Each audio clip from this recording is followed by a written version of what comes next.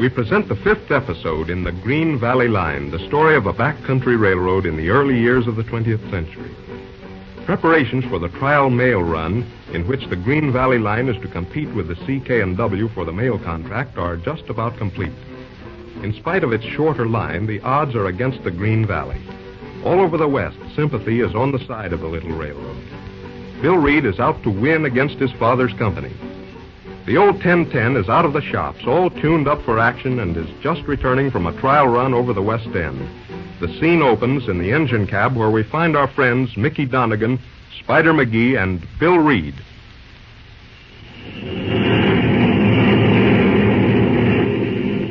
All right, Mickey, you can take it easy in the town.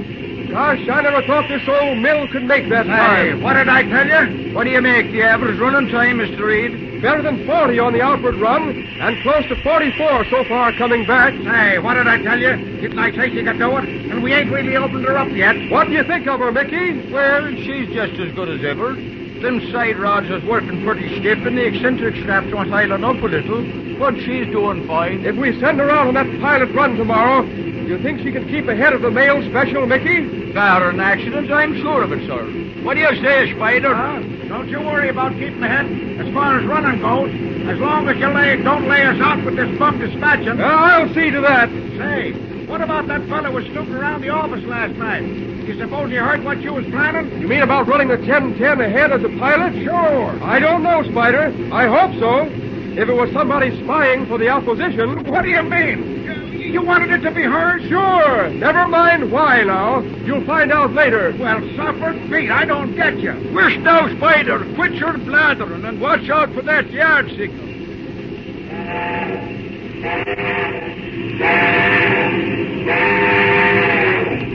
Okay, Mickey. There goes the forward. Keep her a-going.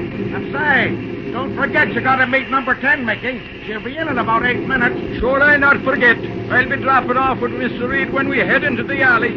You can take her into the shops and tell him to loosen up that key on that left side rod. Okay, Mickey. Oh, what's doing, Mickey? Friends coming on number 10? I'm expecting a young girl from the old country, Mrs. DeBridget's daughter. Oh, is that so? She coming here on a visit? Big she's coming to live here. Maggie Flint at the Green Valley Restaurant has given her a job. Fine. Hope she likes it here, Mickey. I hope so.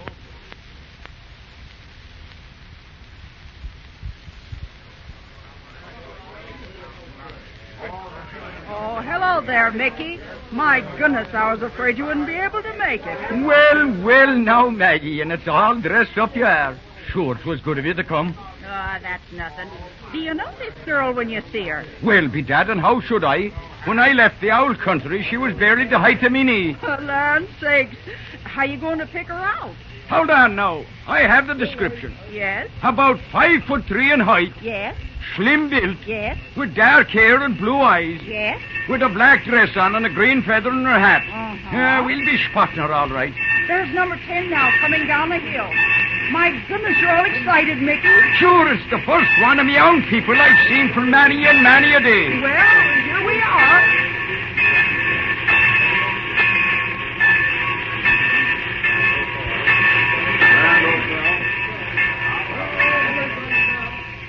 Do you see her, Mickey? Divil a sign. I wonder if she's coming by another train. Maybe so. Everybody's off already. Hold on! What is it? They got it yourself now. Do you see the little girl over yonder packing the old green carpet bag? Yes. Hello there, young lady. Would your name be Sheila McGuire now? Sure, that's me name. And you'll be me Uncle Mickey. That's right. Well, now, it's fine to be seeing you, Sheila darling. Shake hands with Mrs. Flint here. She's after coming to meet you. Hello there, honey. My goodness, I'm mighty glad to see you. catch hold of that grip, Mickey. And how's your mother, Sheila? Sure, she do be well in bed. Gracious, you must be awful tired after the long journey. But I'm not tired at all. Sure, I haven't done a bit of work since I did be leaving Glendalough. Only I did be frightened to death over the steamers and the big trains and all. Well, now sure you're the lineage of your mother when she was a girl. Where do we be going, Uncle Mickey? We're going just across the street to the restaurant. It's only a little way. Then I'll be leaving you. Mind your step now. Goodbye, Sheila, darling. I'll see you later.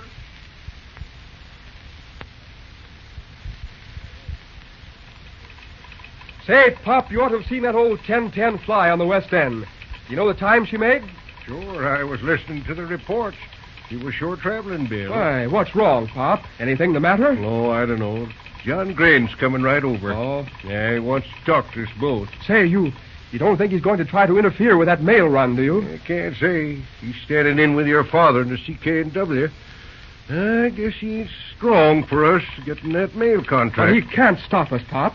You don't have to tell him our plans, do you? Well, I don't know. He's president of the road, Bill. Oh, gosh, yes, but the directors are all behind us.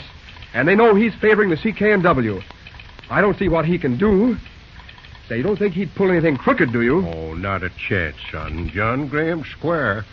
It's just that he doesn't believe we can pull the Green Valley out of the hole, and he's in favor of giving in. Yes, I see. Well, what advantage would it be to him? Why, John Graham would be well looked after, I guess. Be able to retire comfortably. Well, it's quite a mix-up, all right. Anyway, here comes Mr. Graham. Morning, John. Morning, Henry. How are you, young fellow? Just fine, Mr. Graham. Won't you sit down? Thanks. Well, what's on your mind, John? Oh, I just want to have a word with you and Reed here. It's about this mail contract idea. Oh, yeah? Yes. Don't you think you're going at this thing a little hastily, Henry? Oh, shucks. Why, we've been trying for the last 15 years to get a chance at it, John. Yes, of course. But the way things are, why, you're going to antagonize J.J. Reed more than ever. And we're in a mighty bad position. Well, no good going over that again, as far as I can see, John, unless you've got something to propose. Now, that's the point. I had a letter from Mr. Reed today.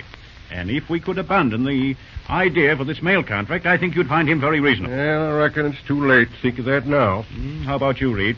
It's all very well to get enthusiastic about putting the Green Valley Road on its feet, but what, Mr. Graham? Why, don't you see? Here you are fighting against your own father. Unnatural, I call it. Is that so? Let me tell you something. I've worked for my father ever since I was a kid. Whatever I got for it, I've earned 10 times over.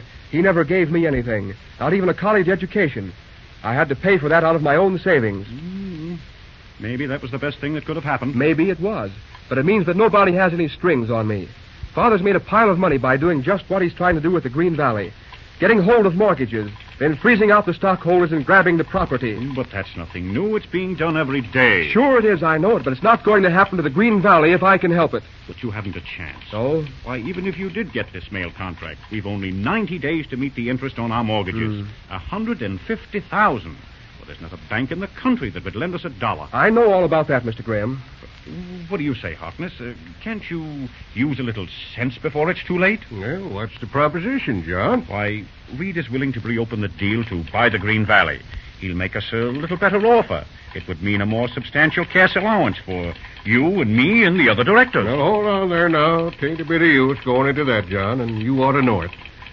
Well, I wish you luck with the venture, Henry, but it's a pretty hard road you're traveling. Maybe you're right, Mr. Graham, but we're going to give it a whirl. We might surprise you yet. I hope so, young fellow. And now there's another matter. Yes? Mrs. Graham and I have been expecting to see you before this up at the house. Oh, I'm sorry, sir. I've been intending to call, but it's been quite a rush lately. Well, what about dinner tonight? Why, really, you see, we've got the trial run on tomorrow morning, and things are kind of busy. Oh, shucks now, Bill. You better go along. Everything's ready, and I'll tend to the work here. Well, all right, Mr. Graham, tonight then. Well, that's fine. 7 o'clock then. All right. Oh, quite informal. Just Mrs. Graham and my daughter Carrie. Oh, yes. All right, 7 o'clock then, sir. Good. So long, Henry. So long, John.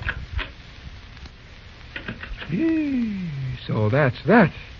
Well, I forgot about that fire-eating daughter. I suppose we'll have another run-in tonight. Say, listen here, young fella. You got the wrong idea about Carrie Graham. Yeah? There isn't a finer gal in the whole country. The pride of the old Green Valley, eh, Pop? I will say she's not hard to look at. If only she hadn't such a mean tongue. You're all wrong now, Bill.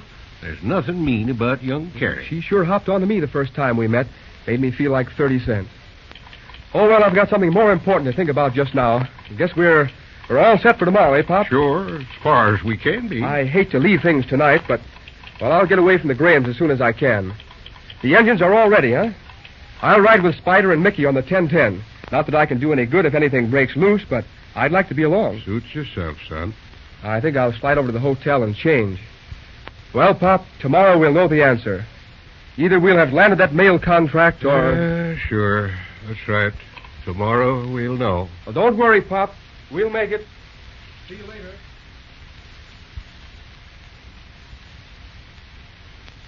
And now, William, my boy, if you'll excuse me, I'll have to leave you and Carrie to entertain yourselves. I have some letters to get off, and Mrs. Graham retires very early. Oh, that's all right, Mr. Graham. I'll have to be getting back to the office anyhow. Oh, don't hurry away. Good night, Carrie. Good night, Father. Good night, William. Good night, sir. Aha. Alone at last, as they say in the storybooks. Oh, please don't try to be funny on my account. You know, you've improved quite a lot since the day I first met you. You're almost friendly. Oh, one has to be polite to guests. Oh? In the railroad business, we entertain all kinds of people. Well, that's one to you. So you've still got me sized up as the villain of the piece, huh? I don't know. You're rather a puzzle to me. Not that it matters much. Oh, no, of course not. Personally, I think you're bluffing. I've got an idea that under that cold exterior burns a warm and kindly nature. Really? Well, don't jump to conclusions. Oh, let's stop fencing with each other. How are chances for the mail run tomorrow? Just fine. Everything's all set. The boys are on their toes. Tomorrow, my dear Miss Graham, will be a red-letter day in the history of the Green Valley line. And all through the amazing genius of Mr. William Reed. Sure, you got it. However did you get it? Oh, you make me Oh, tired. listen. I've got a favor to ask you. What? Oh, don't look so surprised. It's only a small matter. I'm going out on the West End run tomorrow with the pilot engine. Pop Harkness will be all alone at the office, and, well, Pop gets mighty anxious about this mail run. But what do you want me to do? Why, it's this. For some unknown reason, Pop thinks an awful lot of you. Oh, well. And if you'd go down to the office and sit with him while the reports are coming in the mail special, I'm sure he'd appreciate it. Well, of course I will. Yeah. I'd do anything for Pop Harkness, and I know how he feels. Tell him I'll be there. Right. Thanks very much. Now I've got to go. Miss Graham, I must thank you for a very delightful evening. Oh, don't mention it, Mr. Reed. Now, the next thing you say is, I hope you'll come again sometime. I'm not going to say any such thing. That's all right. I'm coming anyway. Good night. Good night.